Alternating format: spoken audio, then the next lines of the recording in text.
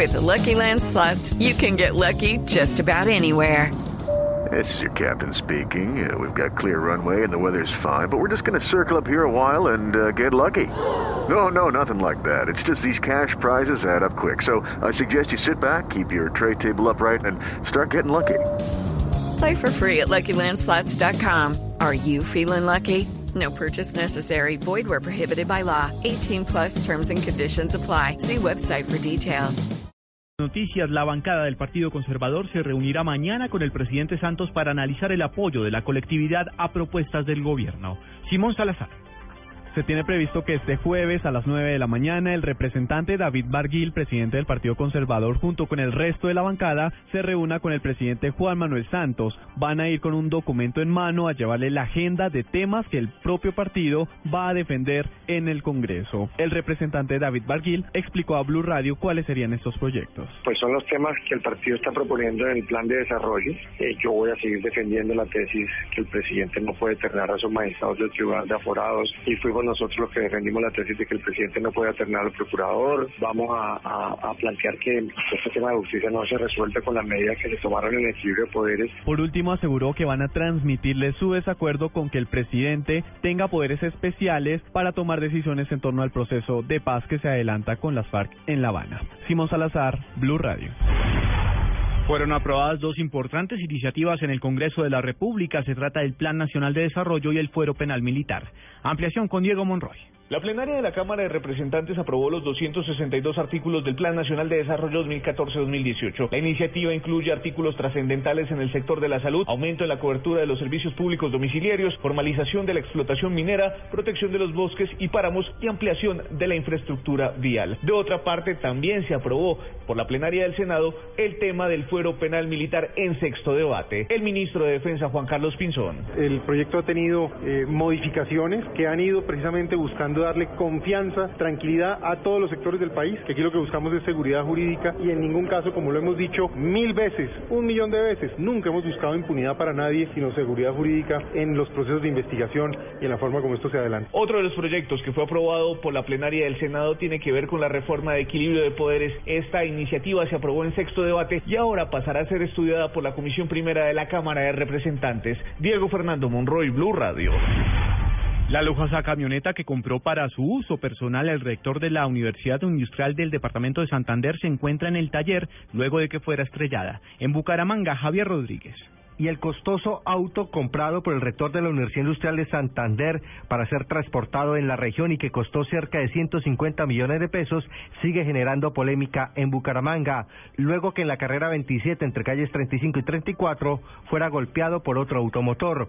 El accidente generó además problemas de movilidad en la zona. Gerardo Hernández, jefe de alféreces de la capital santanderiana, señaló. Una camioneta Audi de matrículas OSB 180 conducida por Jorge Armando Sánchez y otro vehículo, efectivamente la camioneta OSB 180 es de propiedad de la Universidad Industrial de Santander. El vehículo del rector de la Universidad Industrial de Santander es de marca Audi y según la ministra de Educación Gina Parodi era un gasto innecesario. En Bucaramanga, Javier Rodríguez, Blue Radio.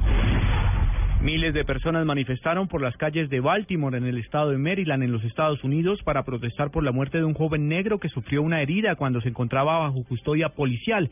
Las protestas se extendieron también a otras ciudades del país como Nueva York, Washington, Boston y Seattle. El corresponsal de Blue Radio en los Estados Unidos, Daniel Pacheco. Retornó hoy la normalidad de la ciudad de Baltimore, que sigue siendo patrullada por alrededor de 1.000 miembros de la Guardia Nacional, un cuerpo militarizado de Estados Unidos. Remanentes de las manifestaciones del lunes aún son visibles.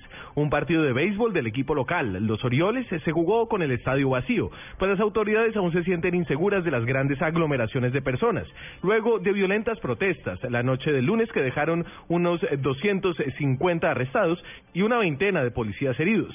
Hoy volvieron a abrir los colegios, después de un día de haber estado cerrados, y las zonas afectadas por la violencia del lunes, de jóvenes que quemaron una farmacia y saquearon otros comercios, empiezan a reabrir al público. Sin embargo, esta noche seguirá vigente el toque de queda a partir de las 10 de la noche y regirá toda la semana. Por esta medida, 10 personas fueron arrestadas en la noche del martes. En Washington, Daniel Pacheco, Blue Radio. Buscan fomentar el desarrollo económico en el departamento de Chocó para posicionarlo como un destino turístico. María Camila Díaz. La Gobernación del Chocó, la Alcaldía de Quibdó y la Cámara de Comercio de este departamento, con el apoyo del Gobierno Nacional, crearon la Agencia de Promoción de Inversión para Quibdó y el Chocó, Invest in Chocó, una iniciativa público-privada que busca posicionar esta zona del país que ha sido tan olvidada por el Gobierno Nacional como un destino de inversión. Su objetivo es promover el desarrollo económico de este departamento a través de varios mecanismos de atracción y retención de la inversión privada que promuevan un mejoramiento de la competitividad.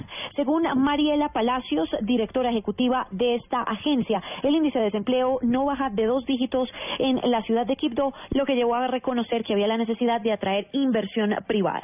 El impacto que hace una inversión aquí en el departamento del Chocó es totalmente diferente a la que hace en otro departamento, porque el departamento del Chocó tiene un problema de que hemos sido escenario de violencia, tenemos jóvenes que se están retirando de los grupos armados. En cuanto al panorama de inversión del departamento, se han identificado 3 sectores estratégicos que son infraestructura hotelera y de turismo, tercerización de servicios y comercio con enfoque de atracción de franquicias, restaurantes y minoristas. María Camila Díaz, Blue Radio. A las 10 de la noche, 6 minutos, vamos a Venezuela. Condenan a 2 menores de edad por la muerte de la ex Miss Venezuela Mónica Spear. Detalles en Caracas con Santiago Martínez. Casi 18 meses debieron pasar para que la justicia venezolana condenara a 2 menores de edad que fueron cómplices en el homicidio de la actriz venezolana Mónica Spear y su esposo Tomás Berry, hecho ocurrido al occidente de Venezuela en enero del 2014. La sentencia para los 2 jóvenes de 15 y 17 años fue de 4 años y medio. Al de 17 se le acusó de ser coautor del delito de homicidio, asociación para delinquir y robo agravado, mientras que el otro adolescente fue imputado por los delitos de resistencia a la autoridad, aprovechamiento de cosas provenientes del delito y asociación para delinquir. Recordemos que por el doble asesinato de la ex reina de belleza y su esposo hay 10 personas detenidas, de las cuales aún la mitad no ha recibido una sentencia por su participación en este hecho. Desde Caracas, Santiago Martínez, Blue Radio. Blue Radio. Noticias contra reloj en Blue Radio. 10 de la noche, 7 minutos, noticia en desarrollo hasta ahora. Las asociaciones campesinas, afrodescendientes e indígenas agrupadas en la Cumbre Agraria de Colombia denunciaron hoy que se ha concretado muy poco de los acuerdos que hicieron hace un año con el gobierno para terminar con el paro del sector. La cifra que es noticia: la producción industrial de Corea del Sur cayó un 4% en marzo con respecto al mes anterior debido al retroceso de los sectores de componentes electrónicos y derivados del acero, lo indicó la Oficina de Estadística de Seúl. Y quedamos atentos al vicepresidente de la República, Germán Vargas Lleras, que entregará mañana las obras terminadas de la segunda calzada de la variante de Cartagena. En esta obra el gobierno nacional invirtió 102.280 millones de pesos.